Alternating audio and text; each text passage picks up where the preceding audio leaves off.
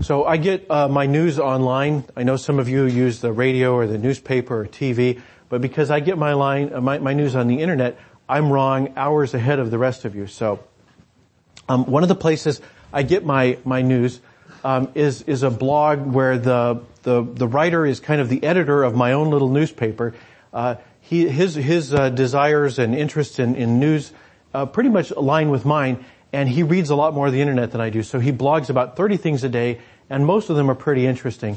And one of them is coffee.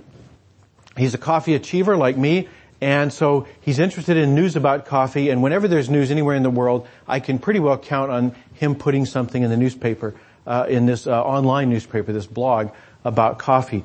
And if it has anything at all to do with the health benefits of coffee, which are many, he will say, coffee, is there anything it can't do? And then tell you about the news item. So he kind of tags every news item with that.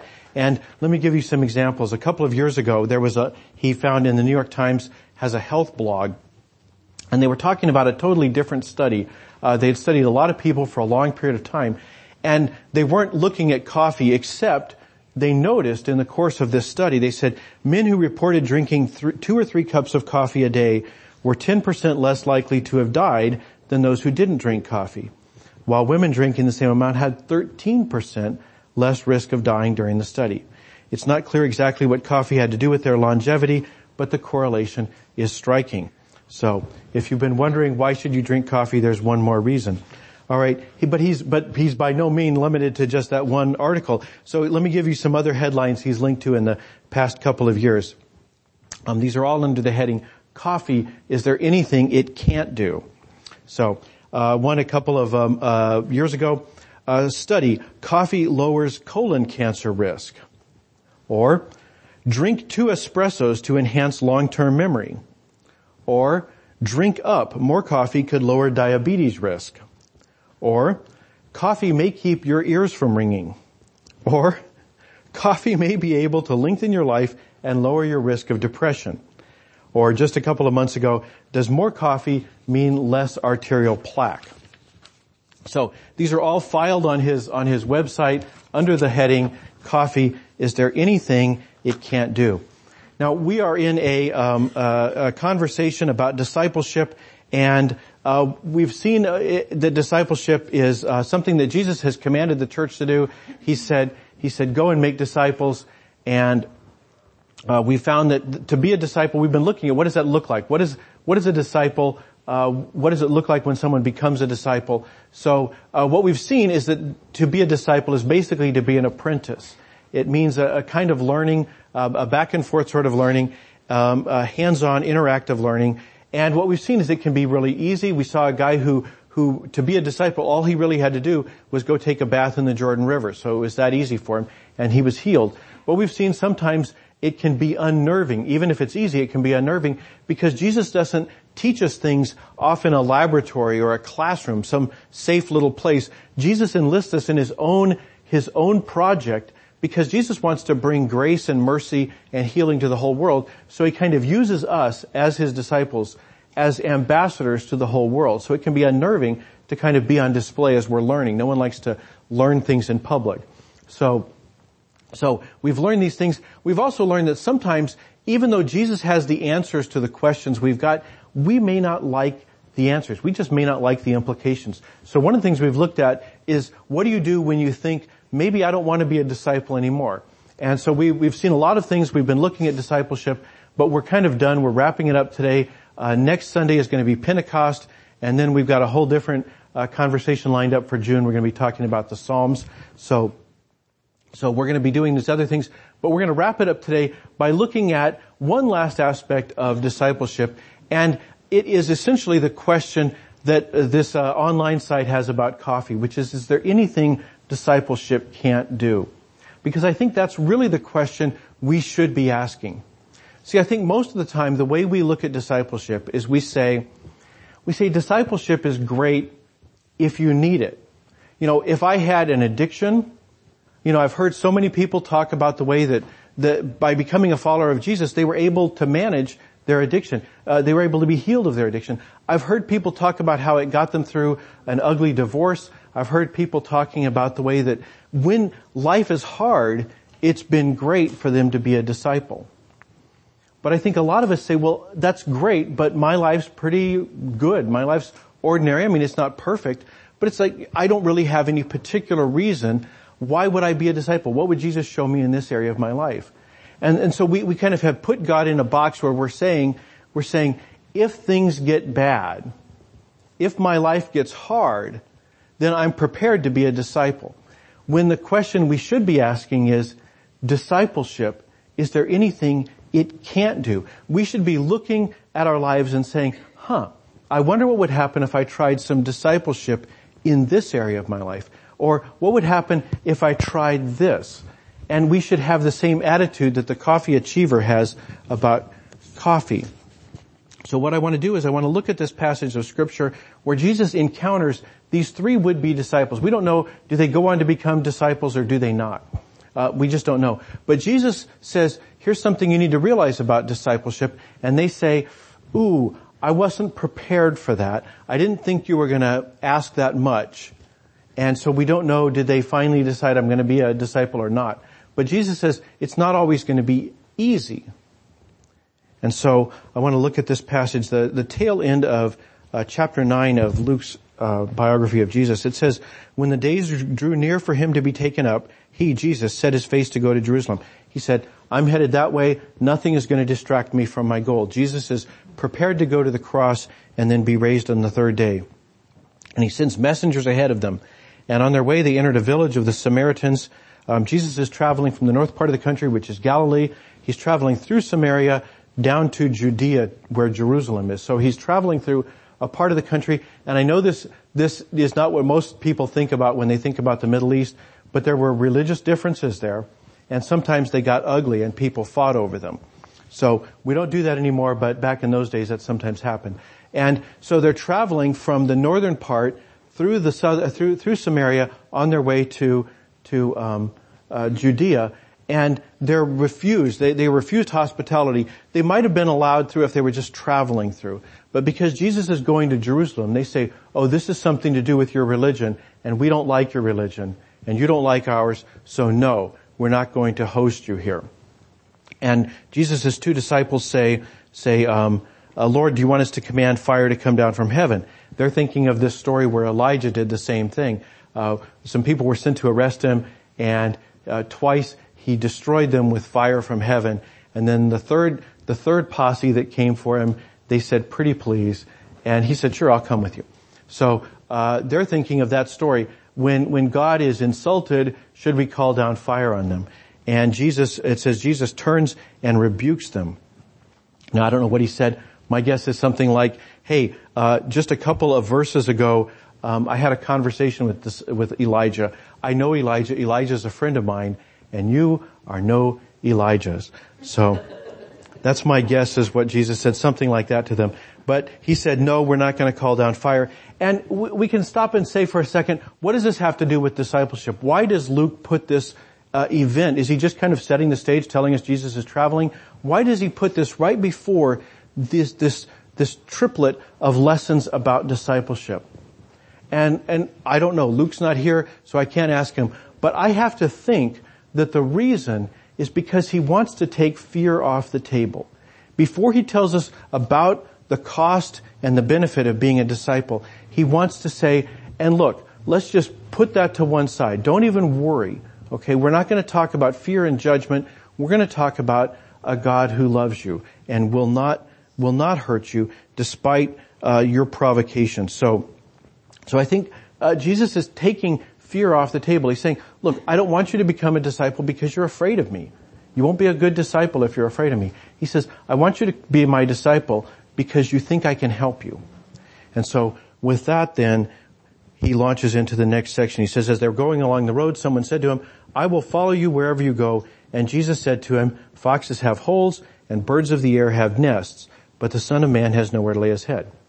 So what's wrong with that? Notice what Jesus does not say. Jesus does not say, you're soft and you're weak, drop and give me 30. I need you to be tough disciples who don't look for creature comforts. Jesus doesn't say there's anything wrong with having a bed.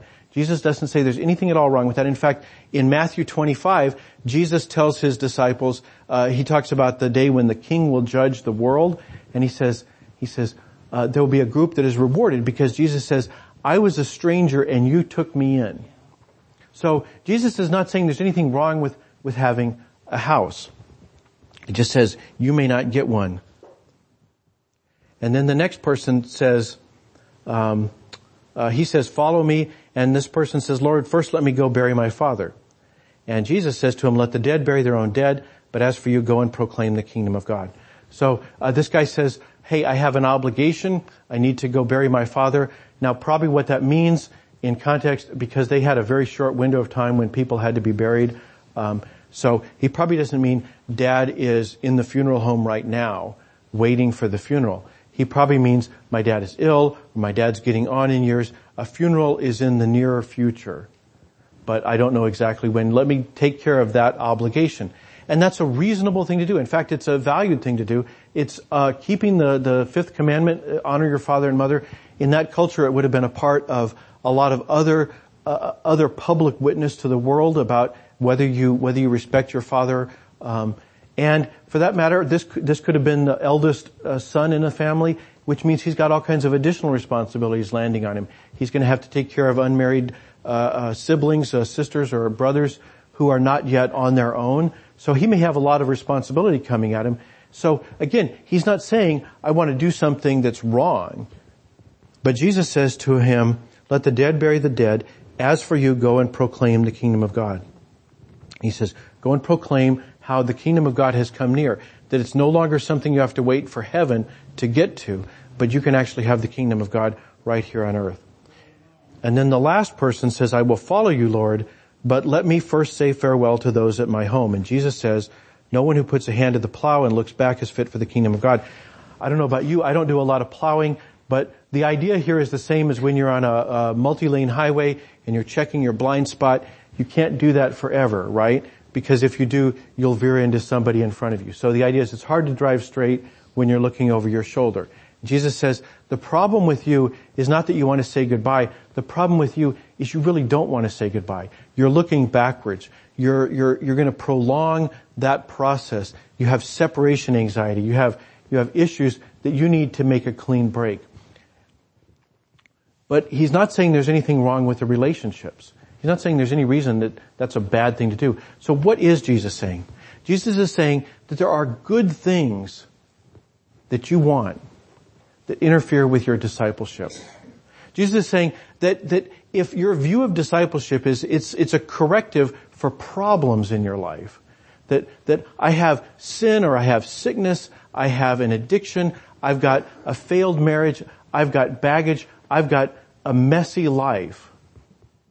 And if I give that to Jesus, then He will do something with it and make my life better.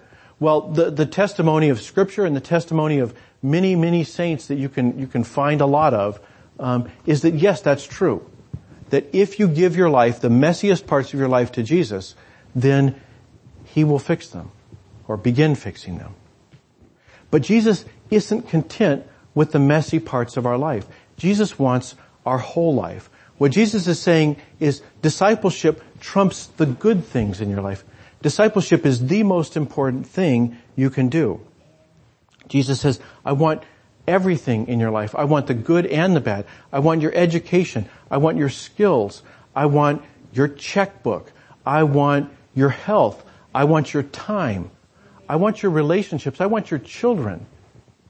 I want your parents. I want your marriage. I want your singleness. I want your sexuality. I want every part of your life. And that's where we kind of check and say, well, that's just too much. We have sticker shock. We say, well, look, I'm fine with you in my back pocket, but I'm not prepared to take the good parts of my life, the things that seem to be working, and submit them to you as my Lord. There's a trite saying, and it is trite, but it's true. And it is the saying, if Jesus is not Lord of all, He's not Lord at a couple of years ago, a couple of decades ago, before I started paying attention. Somebody wrote, God is my co-pilot. And I'm sure that they meant well by that saying at the time, but it's drawn a lot of fire over the years because, of course, God is not our co-pilot. I saw online somebody the other day had a great response. He says, God is not your co-pilot. God is driving. You're in back. And it's an ambulance. I thought, that's about the right picture to have. God is not our co-pilot, but we want God to be a co-pilot. We want to say, if I get lost in the fog bank, if things are kind of a mess, then sure, you take the wheel. Jesus, take the wheel, right? We want that kind of God, but mostly we want to be driving along by ourselves. We want to be in charge. But that's not what Jesus is saying. Jesus is saying the place where we benefit from discipleship is our whole life, not just the bad parts of our life. I'm going to give you one more mnemonic here. The 5th century, 400 AD. I have to do the math. There was a theologian in Africa named Augustine, or Saint Augustine as he's sometimes known today, and he said this, I've used this in here before, but it's just so great. He gives this analogy. He says, my soul is like a house, small for you to enter, but I pray you to enlarge it. It is in ruins, but I ask you to remake it. It contains much you will not be pleased to see. This I know and do not hide. But who is to rid it of these things? There is no one but you. I think that's the image a lot of us have of what it means to be a disciple. We say, look, my life's a mess. I've got things that are pretty ugly. I've got things you need to fix, Jesus. Please do. And that's good. You know, no less an authority than St. Augustine said it. So, yes, that's true. But I think it misses part of the picture. 150 years ago, there was a Scotsman named George MacDonald, and he said this. He said, I'm quoting C.S. Lewis, quoting George MacDonald. He says this, imagine yourself as a living house. God comes in to rebuild that house. At first, perhaps, you can understand what he's doing. He's getting the drains right and stopping leaks in the roof and so on. You knew those things needed doing, and so you're not surprised. But presently, he starts knocking the house about in a way that hurts abominably and does not seem to make sense. What on earth is he up to? The explanation is that he is building quite a different house from the one you thought of. Throwing out a new wing here, putting on an extra floor there, running up towers, making courtyards. You thought you were going to be made into a decent little cottage, but he is building a palace.